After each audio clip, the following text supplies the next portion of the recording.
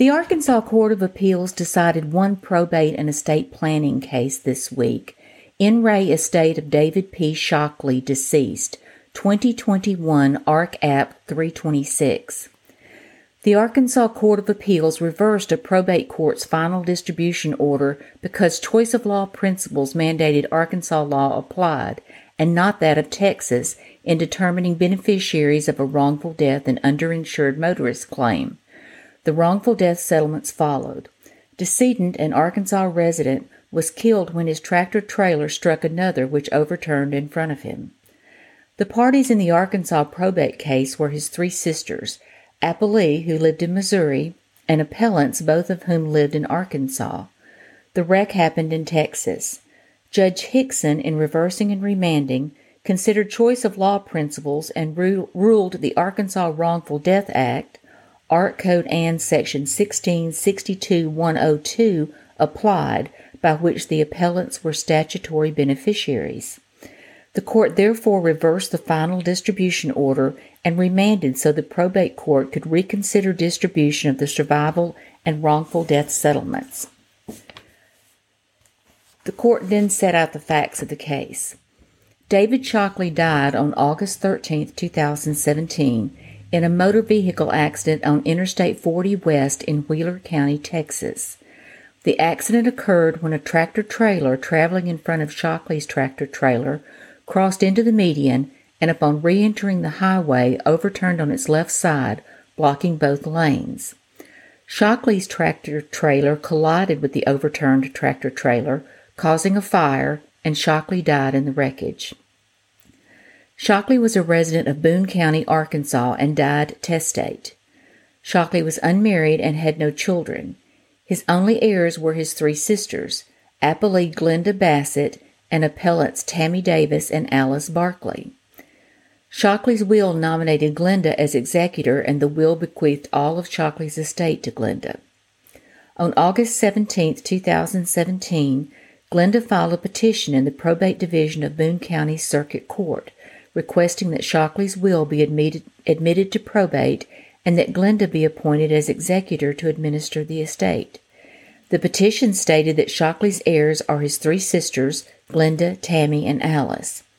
On the same day, the trial court entered an order admitting the will to probate and appointing Glenda as executor. End of quote. The opinion explained possible causes of action in a death case under Arkansas law. If it was a survival action, proceeds go to the decedent's estate. If a wrongful death claim, proceeds go to statutory beneficiaries but are not a part of the estate. Quote from the court, "There are actually two different causes of action in these scenarios, and the differences are important. The first cause of action is a survival action under Art Code Ann Section 1662-101.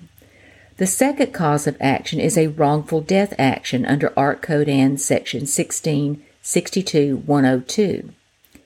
In the survival action under Section 1662-101, the estate may recover damages for things such as medical bills, conscious pain and suffering, funeral expenses, and loss of life damages.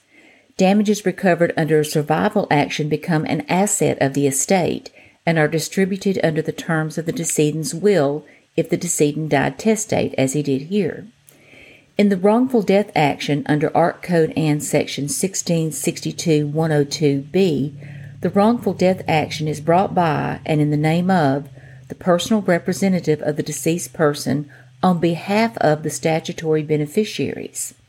Although the claim is brought by the personal representative of the state, the damages belong to the statutory beneficiaries personally and not the estate. Subsection D1 provides that the beneficiaries are the surviving spouse, children, father, mother, brothers, and sisters of the deceased person. Subsection E provides that no part of any recovery under the wrongful death statute shall be subject to the debts of the deceased or become in any way part of the assets of the deceased estate. Damages under the wrongful death statute include mental anguish and grief normally associated with the loss of a loved one. See Art Code Ann, Section 1662-102F. Thus, under Arkansas law, There are two separate claims that encompass different types of damages and different beneficiaries. Pertinent to this case, damages recovered in a survival action would go to Shockley's estate and be distributed solely to Glenda, subject to Shockley's creditors under the terms of Shockley's will. On the other hand, damages recovered in a wrongful death action would go to Shockley's statutory beneficiaries, which include Glenda, Tammy, and Alice. As will become evident in our discussion infra, it is also important to note a fundamental difference between Arkansas and Texas wrongful death law in this regard. Under Arkansas law, statutory beneficiaries of a wrongful death action include the decedent's sisters. See Ark Code Ann Section 1662-102D1. Under Texas law, however, the statutory heirs to a wrongful death claim are limited to the surviving spouse, children, and parents of the deceased. Statutory heirs do not include siblings. See Texas Civil Practice and Remedies Code Annotated Section 71.004. Thus, if Texas wrongful death law is applied, Shockley's sisters would not be wrongful death beneficiaries, and any recovery of damages could go only to Shockley's estate, of which Glenda is the sole beneficiary. On September 21, 2017, the trial court entered an order approving the attorney employment contract, and that order stated that petitioner further deems employment of counsel is in the best interest of the decedent's estate and of the beneficiaries under the Arkansas Wrongful Death Act. End of quote. Glenda then reached a settlement of $1 million, the policy limits, for the liability case, and later settlement of the underinsured motorist claim for $637,500. In the first petition, Glenda stated that petitioner deems this proposed compromise settlement to be in the best interest of the estate of the decedent and its beneficiaries. The trial court concluded the settlement was in the best interest of the estate. In the UIM settlement, Glenda stated it was for David P. Shockley, deceased, and any and all statutory beneficiaries of the estate of David P. Shockley, deceased, as well as anyone else pursuant to the Arkansas wrongful death statutes. This release and wrongful death settlement agreement specifically contemplates release of all claims for wrongful death benefits. The Court of Appeals held that the probate court erred in applying Texas law and excluding the two sisters. The choice of law was determinative in this case and required reversal.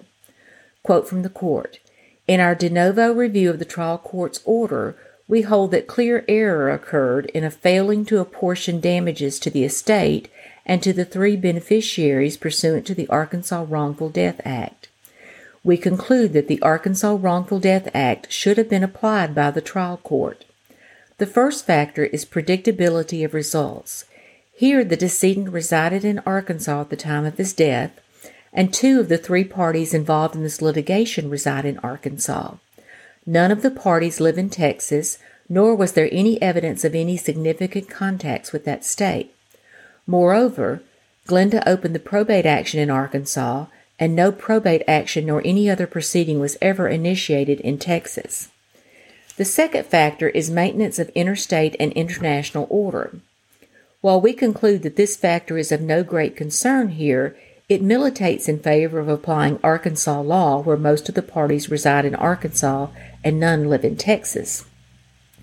The third factor, simplification of the judicial task, is ordinarily not a paramount consideration because the law does not exist for the convenience of the court that administers it, but for society and its members. It does not appear here that either of the state's laws are favored under this consideration.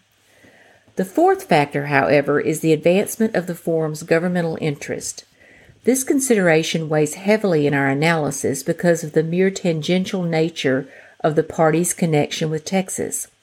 Other than being the occurrence of the accident site, Texas lacks any significant link to this litigation.